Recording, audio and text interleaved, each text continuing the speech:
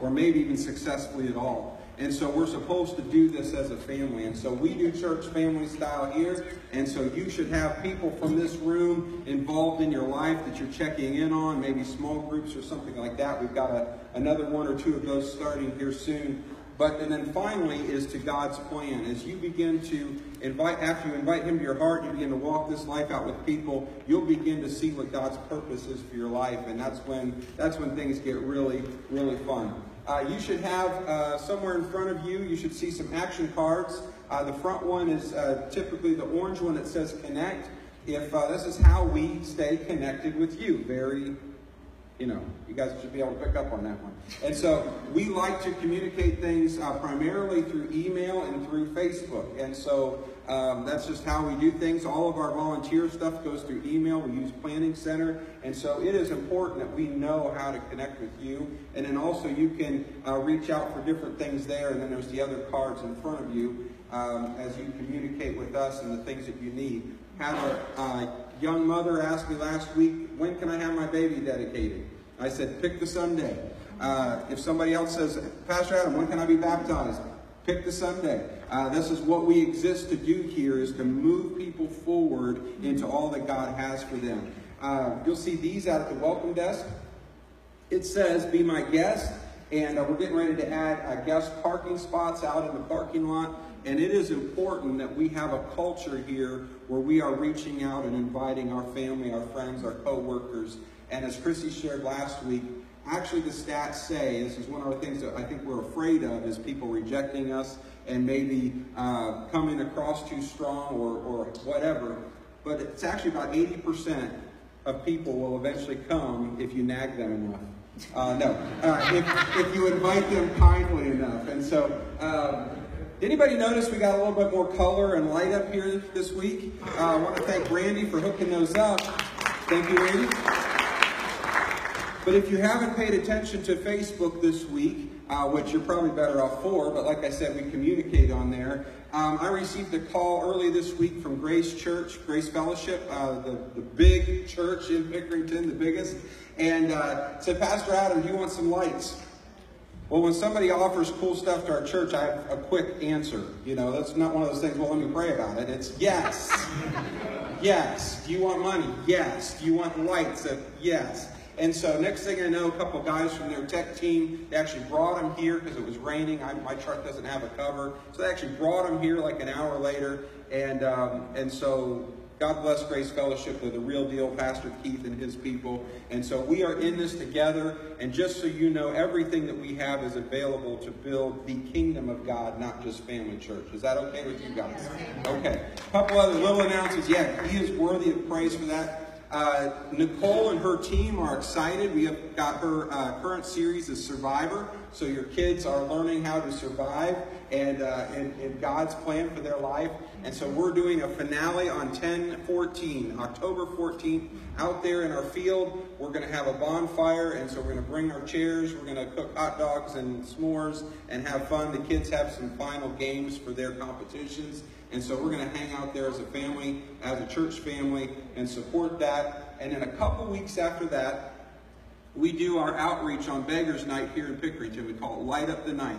We're adding a second location this year. So it'll be my house and then also Jalen and Joelle's house, which is just a couple miles up Tollgate. They're right there in Etna. And what it is, we basically light up the night, which I believe is a night that the enemy intends for darkness. No matter how you celebrate it, I'll save my judgment for you on a private basis. That's fine. But seriously, what the enemy has intended, the history of it is awful, regardless of how you enjoy it today. And so I believe that we're a night that is set aside for darkness, that God's people should be a bright light. And so the idea is that we take two houses in the middle of big neighborhoods, and we light up the sky, and we're loving on people. And I think we gave away like 300 hot dogs last year, and I think that was just to one kid, but no. We gave out hot dogs and candy, and so we're going to start collecting candy next Sunday for that. And anyways, just want you to be supportive of that as we reach out. Some of you guys will be at your own houses passing things out, that's fine. But if you can support one of those two locations and come and help us out and love on some people, that would be awesome. God loves I don't have to do this very often. Chrissy's not feeling well, and so I'm like, what do I do up here? And so it's so awesome when other people step up. It is important that we worship God with our giving. And we don't make a high-pressure thing about it here, but make no mistake, that's not to diminish the power behind it. As you yield your heart to God, and part of it is that fear of finances and what to hang on to. And it sounds cliche, but God doesn't want your money, He wants your heart. And there's a part of our hearts that stay locked up with that heart. And so as you give unto the Lord, as you obey Him, and as you just let it go, just like Grace, take $5,000 worth of lights. Just take it. Use it for the kingdom over in your corner of Pickerington. That's how we are supposed to give our lives away and the things that God has given us away. It should be, you need this, take it. God gave it to me, and I'm happy to share. And so part of giving is how we keep our hearts right with God. And so we do our giving a few ways. You can do it through the box. You can do it through text. You can do it online. And as always, we appreciate you standing with the vision of this church, and more importantly, being obedient to God's will in your life. Can we pray over the offering, and then we're going to start preaching. Father God, we thank you for this day. God, we thank you for a big vision, God, to reach people and to introduce them to you and the plans for their life. God, I thank you that this would truly feel and live like a family in this place. God, as we have these outreaches coming up, as we celebrate a conclusion of another great teaching series down with our kids, and God, as we go to light up the night, as we would be a bright place on a dark night for our communities, God, I thank you that you would be the one glorified. God, we lift up the finances of this place. God, we thank you for meeting our needs. And God, we thank you that you have given us a vision that is for you and for your glory. And we're just happy and privileged to be a part of it. Bless the service. In Jesus' name we pray. Amen. But yeah, I seldom have to be up here and talk that much up front. So, Chrissy's got a baby coming. They shot not today.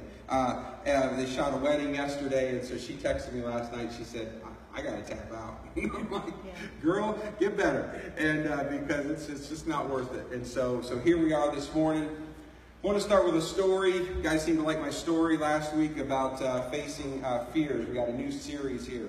So today we're going to talk about fear of failure. And I was pretty much, if you saw one word over and over again, or a phrase in my report cards growing up, it was not performing up to, what fill me in? Potential. Yeah, that word, I don't like the P word, as a kid, and so I tended to believe in life that life was best lived staying, somewhere underneath the radar, If you stood out too much, then people would ask you to do things, and I just had better things to do than to do a whole lot of homework or to pay attention in class or study, and so now I'm a hypocrite every night with my own kids at homework, and it's like, this is what you're supposed to do, and I really don't have any experience with it, but this is what they tell me, and this applied to everything, and so we weren't really a sports kind of family, and depending on the community you're in, that could basically mean you don't fit in at all. And so I'd gone to a little Christian school, and then we switched over to a public school, Groveport Madison Schools. Heard they just got a new high school. Fantastic, good for them. And so I'm at Groveport Madison Middle School North. I'm in the 7th grade. I got a buddy, and we decide that we're going to try out for the track team. That's my mother laughing the loudest, if you want to know where the story is going. Now, I haven't always been, chubby. So even in middle school, I was probably somewhat normal size, except I think my mom had to buy special pants for me as a kid, husky and then Adam, But no, I wasn't that big. Danielle gets mad at me for joking like that. But anyways, I joke that I really only run if I miss the ice cream man or the pizza man's at the wrong house or something like that. But I was a normal kid, played, whatever else, but I had not pursued sports. And so I decided that I'm going to try out for track. Okay, well, track is a spring sport, they tell me. and when you try out for spring sports, you do the early things, it's still winter, okay, and nasty because this is Ohio. And so we are doing sprints in the back hallway of the middle school. Stupid. I mean, you're 8 foot wide and you've got kids chasing each other down the hall. And so it was all about, well, let's figure out, I mean, in the 100 or 200 feet you have to run here, let's figure out who's the fastest, and figure out who's going to do what. Start matching kids up, and let's get back to that. Is that okay? The series is called Face Your Fears. And when you decide to do something that is outside of what you've done before, the very first thought you have is not, oh, this is going to be fun. Now, if that's your first thought, you're just nuts. And you're one of those people that'll just, okay, I'll jump out of this is a good idea, I'm just going to go for it. And maybe a few people are wired that way. But for most of us, and myself included, I don't think that's going to end well. I really don't want to run a lot. And so come to find out that running is not just on the race day, but you run all week to get ready for race day. And so when you go into something new, or maybe even you're coming into church for the first time, or any situation, new job or whatever, and you have this fear of failure. We're in this series called Face Your Fears. 2 Timothy 1:7 is our core verse.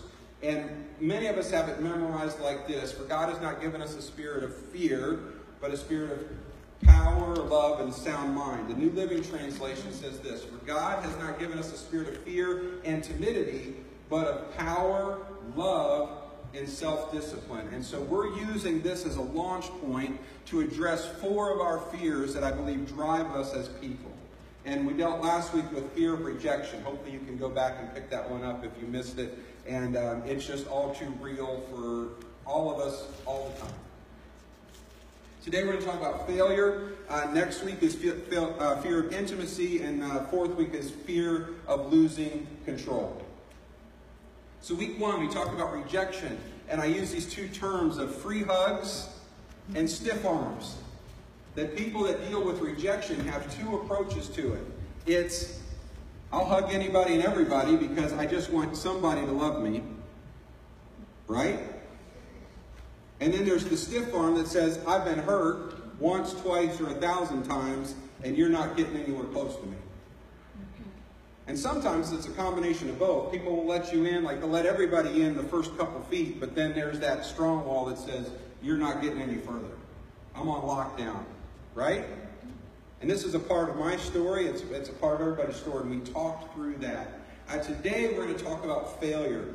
Everyone fears failure. Everyone does. I'm going to tell a story that Jesus told first in Matthew 25.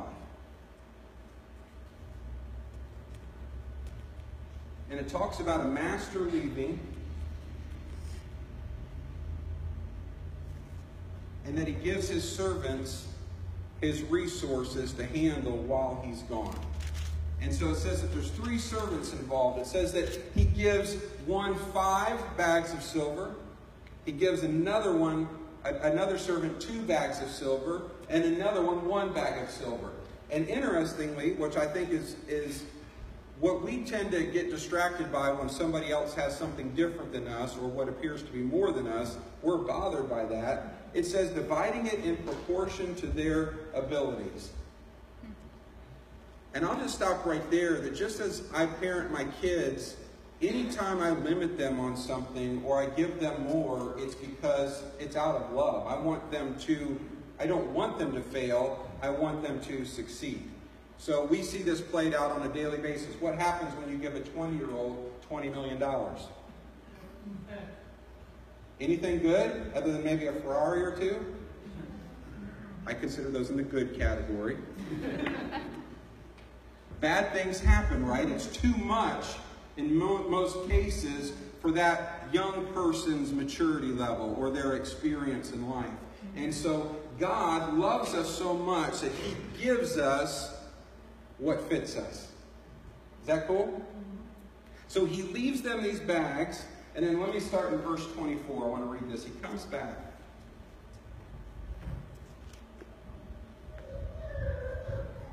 And he sees the first, let's go up to 21 actually. So the person with 5 bags, he comes forward and he says, I've earned 5 more for you. The master was full of praise. Verse 21. Well done, my good and faithful servant. You have been faithful in handling this small amount. So now I will give you many more responsibilities. Let's celebrate together. The servant who had received the 2 bags of silver came forward and said, Master, you gave me 2 bags of silver to invest, and I've earned 2 more. The master said, well done, my good and faithful servant. 24. Then the servant with 1 bag of silver came and said, Master, I knew you were a harsh man, harvesting crops you didn't plant and gathering crops you didn't cultivate. I was afraid I would lose your money, so I hid it in the earth. Look, here is your money back. But the master replied, you wicked and lazy servant, if you knew that I harvested crops I didn't plant and gathered crops I didn't cultivate, why didn't you deposit my money in the bank? At least I could have gotten some interest on it. And he basically says, take the servant and get him away from me. These are some of the more powerful words that Jesus taught. They're powerful, they're haunting, because he is talking about how he's addressing his people. This is the master leaving the house telling his followers, this is what I'm trusting you to use what I gave you. When Jesus was on this earth and then died, resurrected, went to heaven, what did he leave us to work with? His Holy Spirit. He left us basically the keys to the cupboard of everything heaven has to offer. So collectively as a body, we've been given not just 1 bag of silver, 2 bags of silver, we've been given all of it. And then as individuals, God has trusted us to use our lives to build his kingdom before the second coming and before all things end is what we're talking about here. Just to go way macro, big picture, right? And this guy says, I knew, did you hear some of those phrases? You harvested crops that you did not plant. And so I was afraid to use my resources. We should actually have the opposite take. If God can make something out of nothing, then we should be even more excited to use whatever he's given us. I've just seen what God has done in this church. I mean, we went from a strip center to and a gathering of people to he's amping it up. And he can make something out of nothing. And yet this guy said, I was afraid. What was he afraid of? Failing. Right? Listen to this. My stupid screen keeps turning off. I'm sorry. I got a different iPad today. Everyone fears failure, but just like last week where we have 2 people respond to reject, we have 2 different ways of responding to rejection. I see most people fall into 2 different ways of dealing with failure. We're going to say frozen. Say frozen. Louder, frozen. Frozen. Nobody starts singing the stupid song from the stupid movie. Frenzy. Say frenzy. Frenzy. One more time. Frenzy. We got these 2 pictures of frozen and frenzy. So I see people primarily dealing with failure these 2 different ways. One is they freeze up. I'm not going to try. Because I would rather not try, because then I could never say that I failed. Right? And so how many times have you in your own life, and these are things, we'll do both of these in our life, but most people tend to have one of these as their default way of approaching things.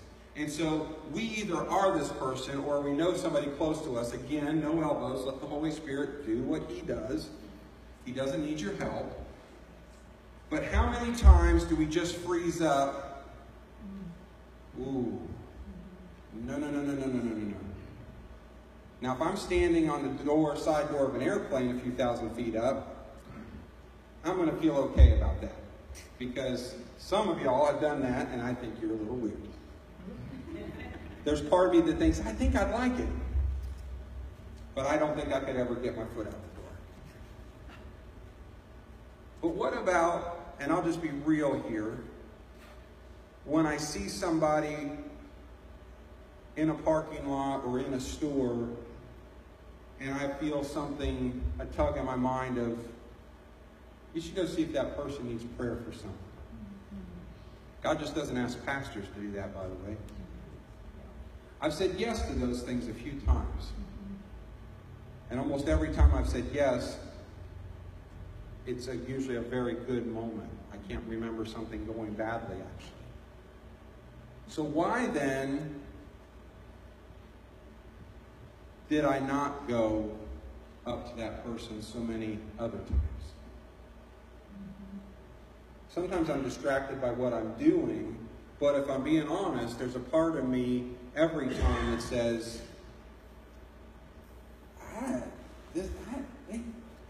no, I'm good. I don't want to risk an interaction of failure, right? So you have the frozen. That's one thing. Frenzy.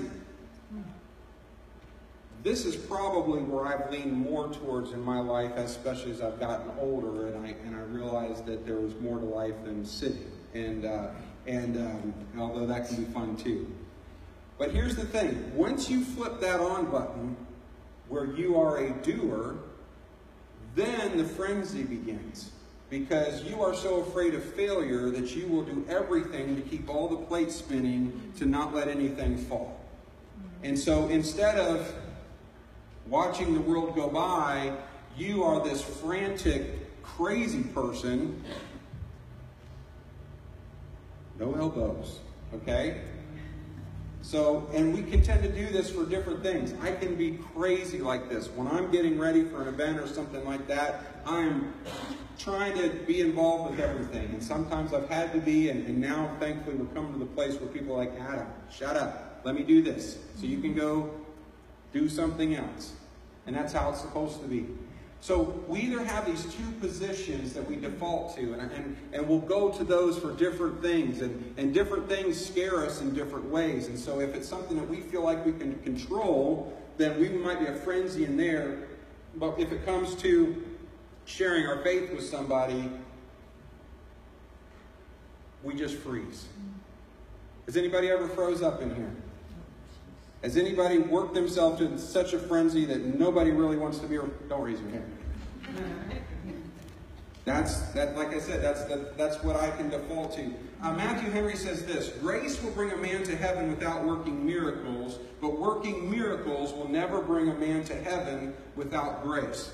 Let me read that again. It's really good stuff. We usually don't use words this big these days. Grace will bring a man to heaven without working miracles, but working miracles will never bring a man to heaven without grace. And so a trap for a Christian is, I've got to do it. A trap for a pastor is, oh my gosh, they need me, they need me, they need me, and oh, my family hates me, but at least I met with 50 people this week. Because you think you've got to do it, right? And so it's chase, chase, chase, chase, chase. And maybe you've done this in your work environment. Maybe you've done this with a hobby or sports or a school or whatever else. And the fear is, I'm going to achieve this. And so part of this encouragement today is we're trying to get some people to take that step that are frozen, but then the people that are stuck in the frenzy to say, I'm wearing out. And I'm probably wearing the people out around me.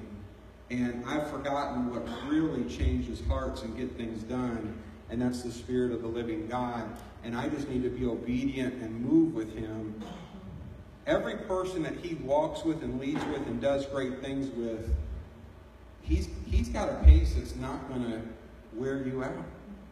There's going to be hard days and tough days. But I like what Pastor Conan tells me, and when he's encouraging our network of pastors, he said, is what you're doing today sustainable? Now we have peak periods, you know, when you've got a toddler, have fun. When you're 9th month of pregnancy, have fun. If you've just started a new job, difficult. When you're in finals week of school, difficult. There should be those little peaks on the graph, right? But can you stay there day in, day out long term? Absolutely not. And if you try, what happens?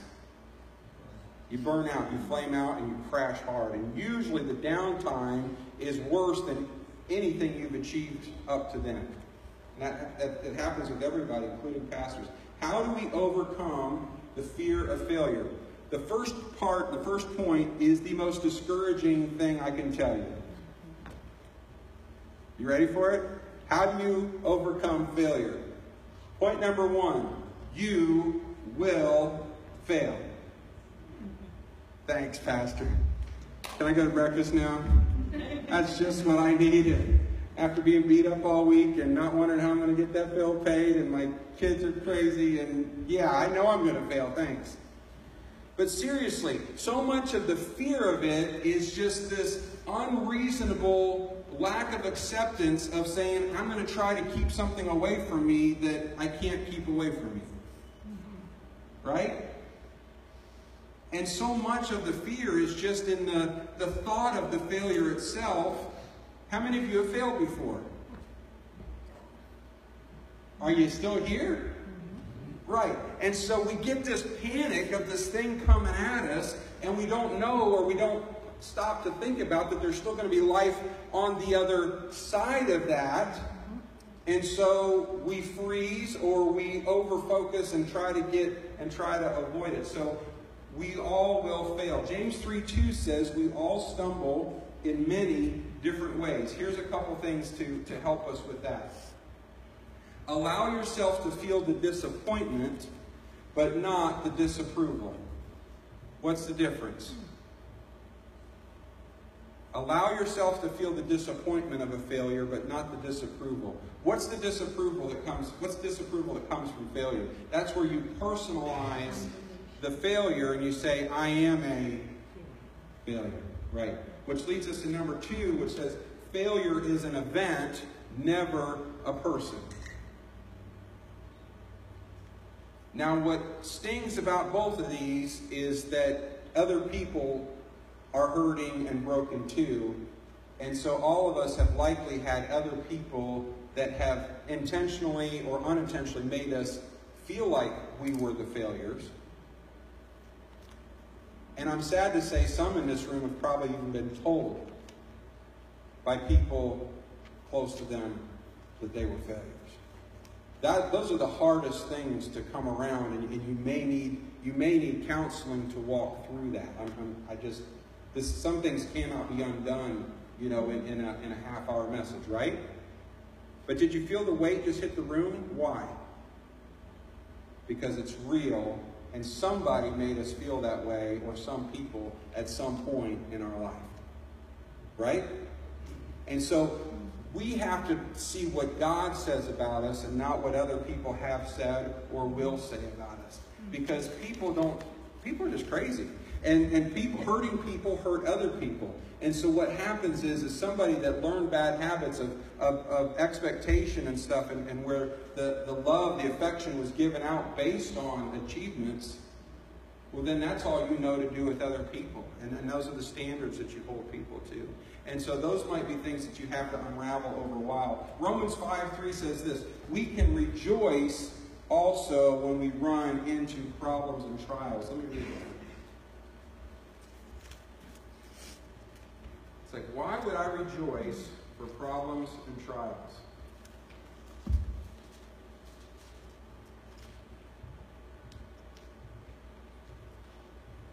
We can rejoice too when we run into problems and trials, for we know that they help us develop endurance. Endurance develops strength of character, and character strengthens our confident hope of salvation. And this hope will not lead to disappointment, for we know how dearly God loves us. So we're actually going to figure out how much God loves us through our trials? Absolutely. Because it's very easy to be a Buckeye fan when they are beating the tar out of TCU. It's very difficult sometimes to be a fan when they can't run the ball and they refuse to stop the other quarterback from running all over us. Very fresh example. God's team came out on top, you know. That's not true. That's not true. You know I joke. But seriously, it's one thing, and I say this in absolute sincerity, because if I probably pull for a team, I don't really root for the NFL, but I think Browns fans are the best fans in the country. Yes. Why?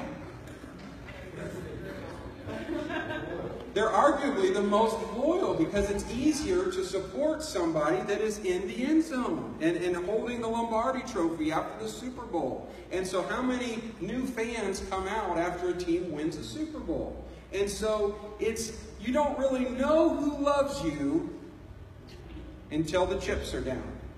Right? How many friends do you have on payday, and how many friends do you have on the day before payday, right? These are things like God's love is revealed to us through the trials, because I'm going to run out of me real quick. Real quick.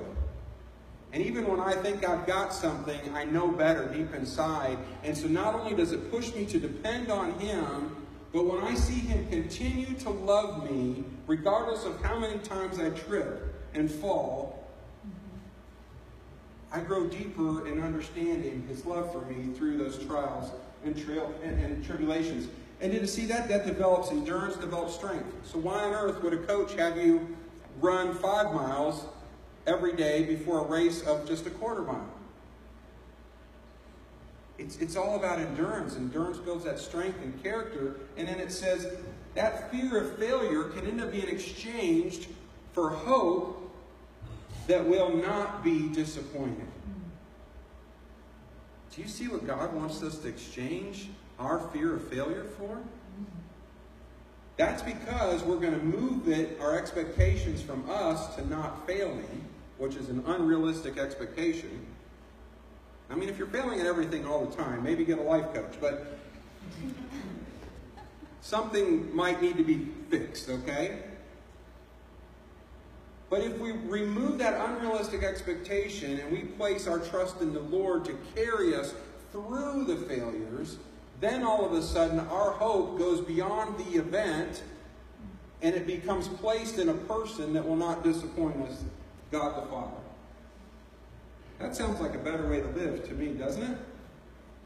Here's the thing. Number 2. So number 1 was you will fail. I got better news for you this time. Number 2, you can overcome. Proverbs 24:16 says this: the godly may trip.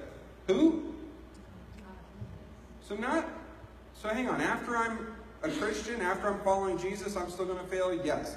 The godly may trip 7 times, but they will get up again. But one disaster is enough to overthrow the wicked.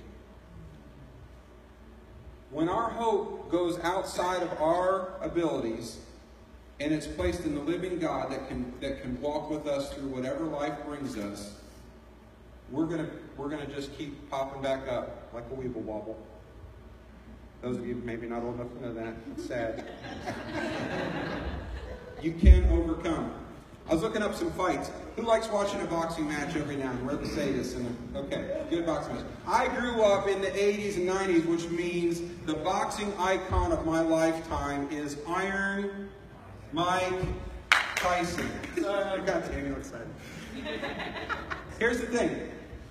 What do you really want to see in a good fight, or what's considered a good fight? Well, let me tell you what isn't a good fight. So, on August 19th, I know the date because it's my wedding date, and like a good boy, I have that one memorized. Okay? So after the wedding, my family hosted everybody at my parents' house to watch Mike Tyson's comeback fight after his little stint in prison. Nice guy at the time. to a name that you'll never remember, but I had to look it up, Peter McNeely. This was the comeback fight as a kid. I mean, it was just knockout, knockout, knockout. I even played Mike Tyson's Punch-Out, right? Yes. Body blow, body blow. Okay. Good. 87 seconds later, and old Peter McNeely is out with the TKO.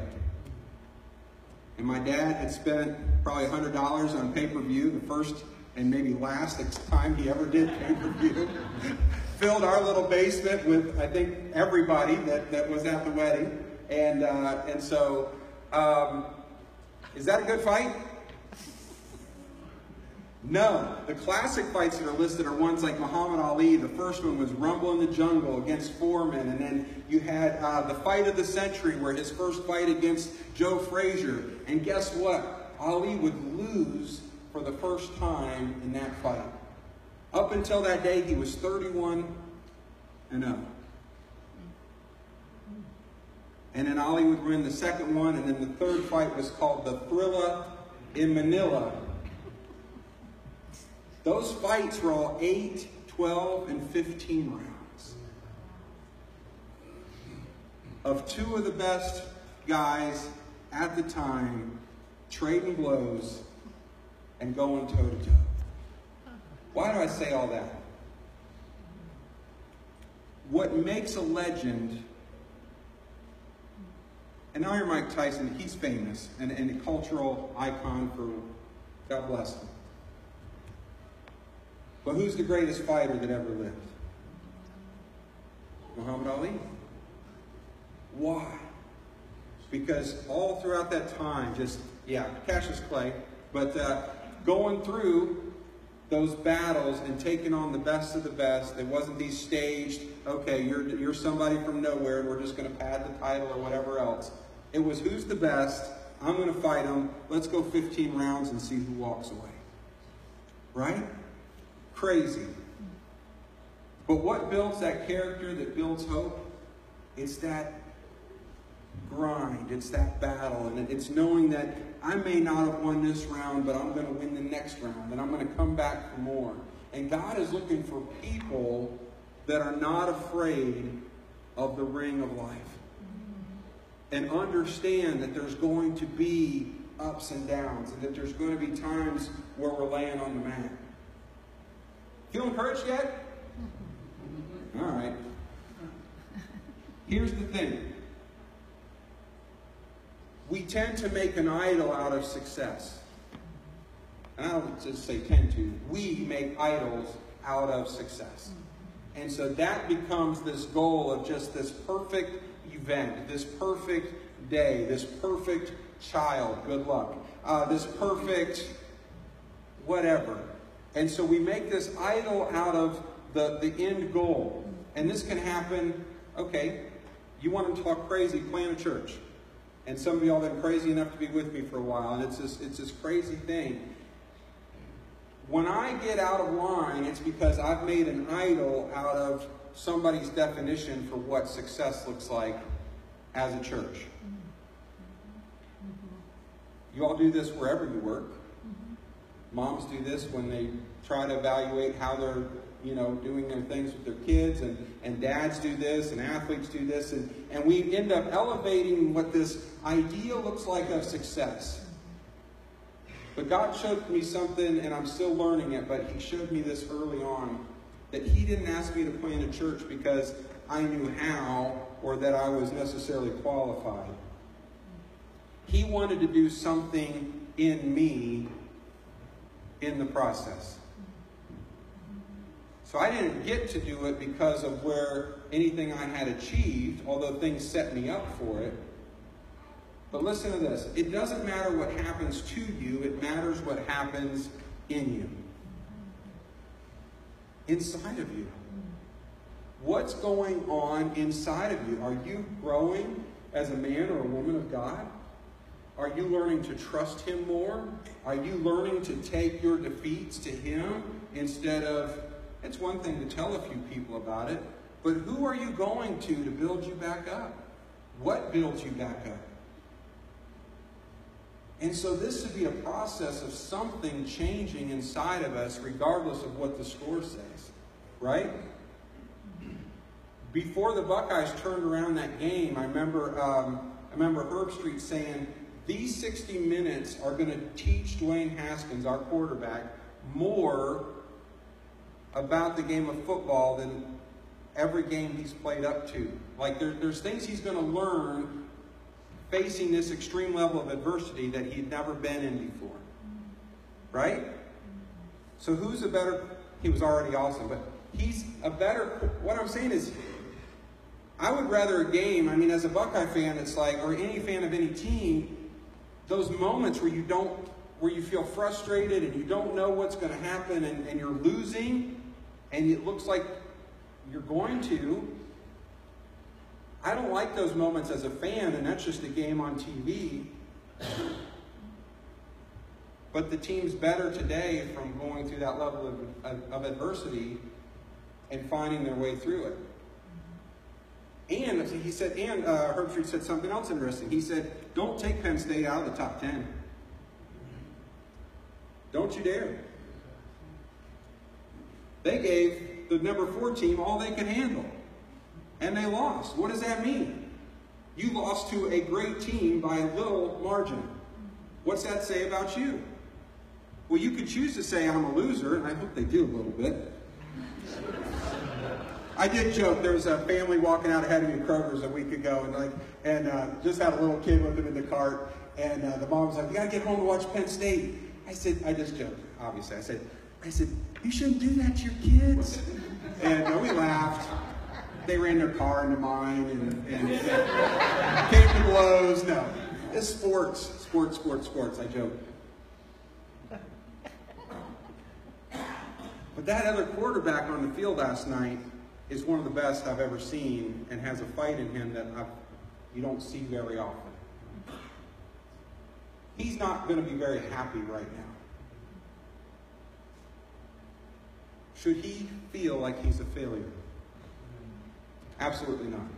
Absolutely not. And that's what God wants us to see. I'm using just dumb sports analogies, but it's easy for us to see it that, but we tend to personalize every defeat in our life. If our kids' grades, or if they need to go to counseling, or if they, can I talk about real life here?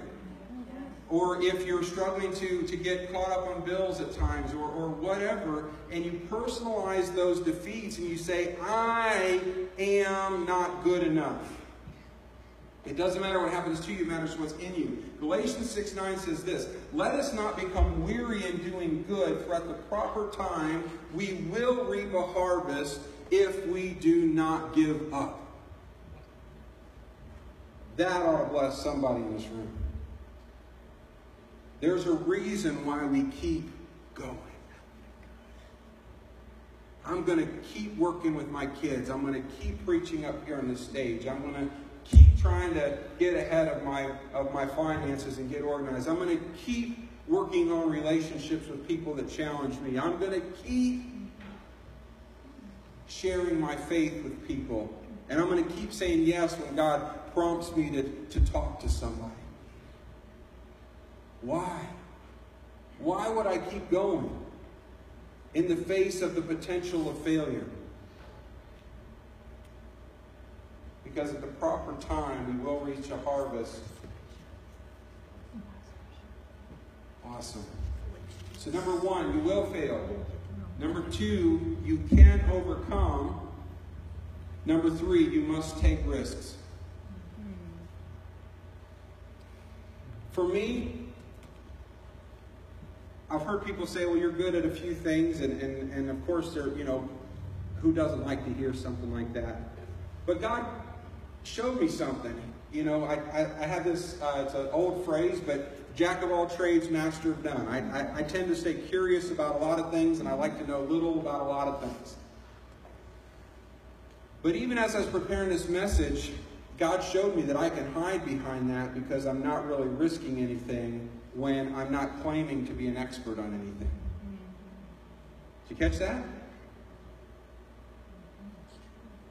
Well, I'm not really a rabid sports fan. So, don't hold me to all the stats, and I can probably only name 5 Buckeye players, how many names can I even think up it right now? Some of y'all can name the whole team and whatever else, When it comes to, doing different projects.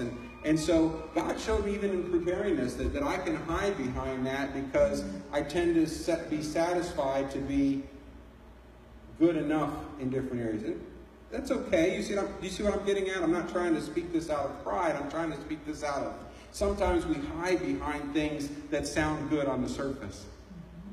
Well, I don't have to be the brightest light. What if God wants you to be? He needs people to excel in different areas. He needs people in every sphere of life. Without faith, Hebrews says in 11:6, it is impossible to please God. Without faith. Wow. So when that master came back in those stories and he says, well done, that sounds like somebody who is pleased. He didn't say, oh, you could have done better, or, I'm sure there weren't, if you would have looked at those stories in detail, maybe you would have seen bumps in the road. But he was pleased that those first 2 servants acted out of faith. And then he came to servant number 3 and he said, you acted, or you didn't act out of fear. And this word, it's a heavy one in Hebrews. It says we can't please God without this. Your greatest fear, if your greatest fear is failure, then your greatest pain will be regret. And so I find myself that I will hedge my bets and only go after sure things sometimes. And so God has worked with me, obviously, to take steps of faith and run into and reach for something that I know I can't do on my own. So here's our big question today. Usually we have a few. We've got one big question today. What faith risks are God calling you to take? And I can ask a question like that because as I understand this Bible, that every one of us in this room today has more than one faith risk God has on the table with you right now. I believe that. Why would he be that way with us? Why would he have challenges basically there for us? Well, I read it earlier because he wants us to work through those challenges, even if it means failing sometimes, so that we can grow in endurance, grow in strength, grow in hope in him. Right? Listen to this. Anxiety is not a sin, but disobedience is. Now, some might say just having fear is, but I don't think so. I think fear is just our human condition, and then we've got to look from ourselves up to heaven. I think it's what we do with that is where the heart is. And so for something to bring us to a point of concern, like a giant spider or a snake, and I don't feel bad at having some anxiety in that moment. And if my wife makes me kill the spider, I will, but I would prefer to leave the spider alone. There was a little garter snake, or little snake, like this long, in the church a while ago. And it was down on the steps, and it actually got stuck on some bit of tape. My son's friend got it off of there and got it out of the church. I don't touch snakes. Anxiety is not a sin, but disobedience is. When I feel just concerned and I'm starting to wrap my mind around something that God is showing me to do, I don't believe the sin is there. But when I stay to myself and I disobey God, then I've crossed that line of not just not pleasing him, but actually disobeying him. I want to close with this scripture. Revelation 12:11. It's one of my favorite verses in the whole Bible. It says this, "And they have defeated him by the blood of the Lamb and by their testimony. They did not love their lives so much that they were afraid to die." So that first part, the first half, is usually what gets rattled off sometimes, and it's that they defeated him by the blood of the Lamb. We get that. That's Jesus on the cross. That's where the real power is. He defeated sin, and then he defeated death when he went into the grave and then walked back out. I love any song that references that. And the one song we did today was the dawn of the third day. That's the moment. And so Tim taking his own life for our sin, letting his life go, letting his spirit go. There's these huge things happen. But it says they defeated him by the blood of the Lamb and by their testimony. Well, what's your testimony? Well, this is the one time where you and I are allowed to have our own truth. That's not really possible, and the world thinks it is. Your truth, my truth. What we're talking about is my experience. What would you testify to in court? Your personal experience. You cannot have that taken away from you. And so if your testimony is never trying anything and failing and having God walk through, what do you have to go to when you're facing something? Not much.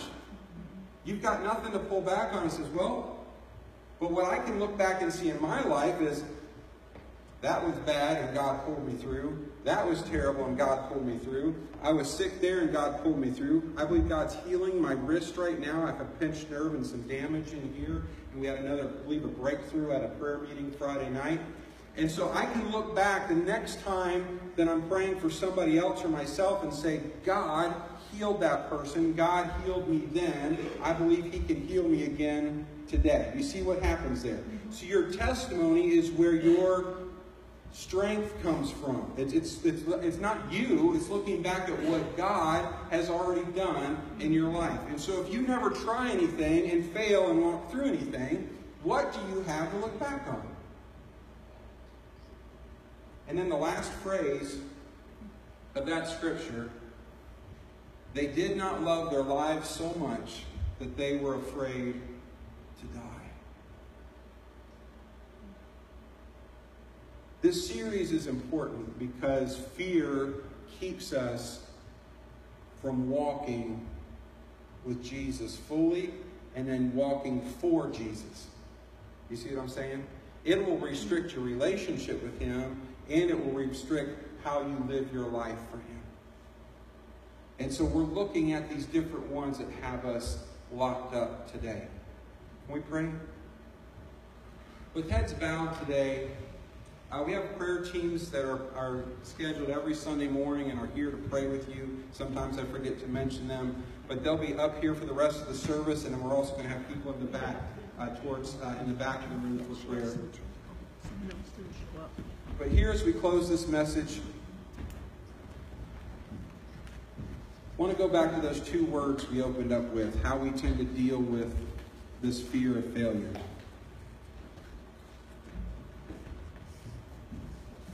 Are you frozen today?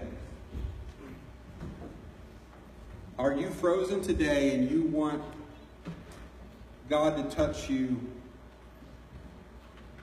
and you're ready to tell Jesus that you're taking a step forward? Are you frozen today? If you're frozen today and you want to reach out towards heaven today, I want to pray with you. Is that you? Raise your hand today. Are you frozen today?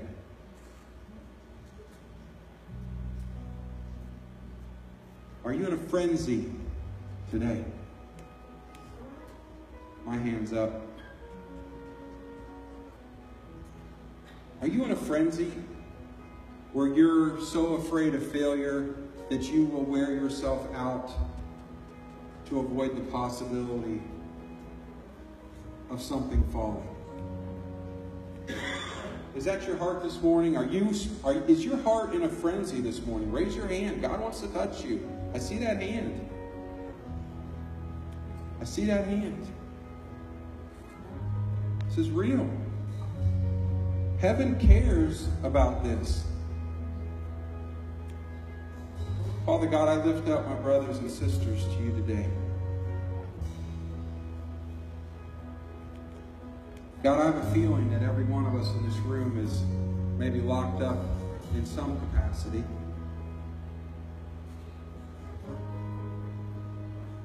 God, you came to set the captives free, and it's even sadder that those that would know you and love you would stay locked up in any sort of manner. And so, Father God, I pray for boldness today. I pray for faith today to rise up.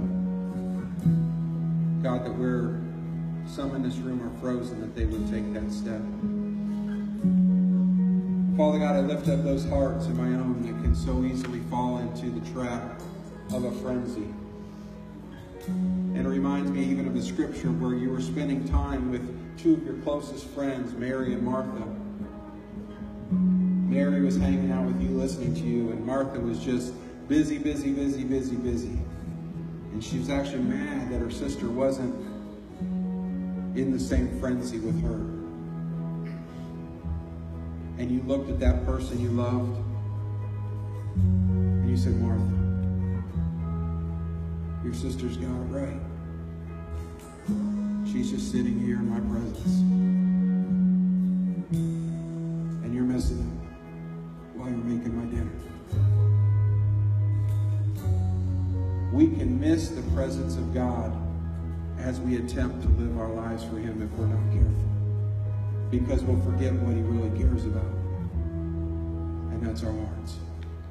Not what we do for Him. Receive a touch from heaven today. Receive freedom from heaven today, that He values you for your soul, not for what you do. If you've never said yes to Jesus, if you've never crossed the line of faith, if you've never chosen to follow Jesus and be forgiven of your sin and let Him lead you in your life, the church calls this salvation, a moment where you cross from darkness to light, where you cross from trusting yourself to trusting God. If you're ready for that today, you want to pray for that today, raise your hand. I want to pray with you. Father God, receive these prayers. We are people desperate for you. We want to see you move, God. We want to be a part of the action. Touch us, Jesus. We stand and worship at the end of the service. Let's sing to the Lord. If you need prayer again, there's people up here and in the back.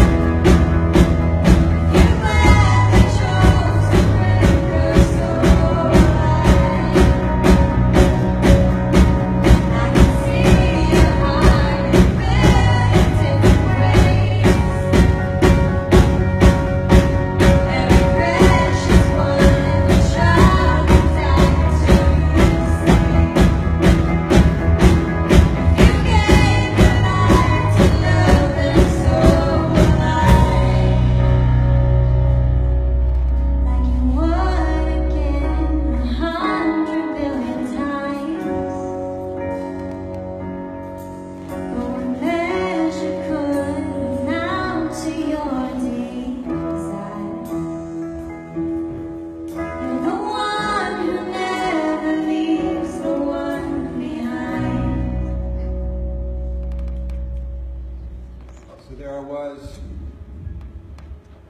the back hallway of Groveport, Madison, Middle School North. There at the beginning of what I hoped would be a long and illustrious track career. The fact that my mom already laughs so loud, you probably know how this goes. I lined up.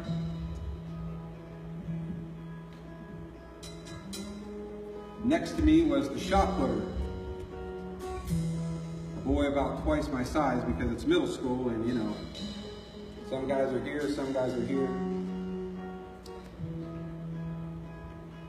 And the shot putter beat me to the end of that hallway. Coach was a nice guy. He's like, I don't quite know what to do with you. You're not big enough to throw the shot put. You can't get over the hurdles. You're not fast enough to run any sprints. You can't run long enough to do anything too long. So I stuck with the 400 meter, man. I thought that's going to be it. I don't want to do sprints. I'll die if I do a mile. So let's just stick with one time around the track. And I'd go to practice. I was allowed to run at meets where there was enough kids that they needed me to run, but only then, and only then. And I came in last every time I ran. Failure is an event, not a person. And it is important that when we fail, and we will fail, that we are disappointed, but we do not feel disapproval, because God in heaven is not disapproving of you when you try and you fail. What he looks for and what he celebrates and what pleases him is faith. Father God, would you receive our hearts this morning? May we step out. And those of us in a frenzy, maybe some of us need to step back. But God, will we make decisions and move based out of faith in you and not out of fear or faith in ourselves?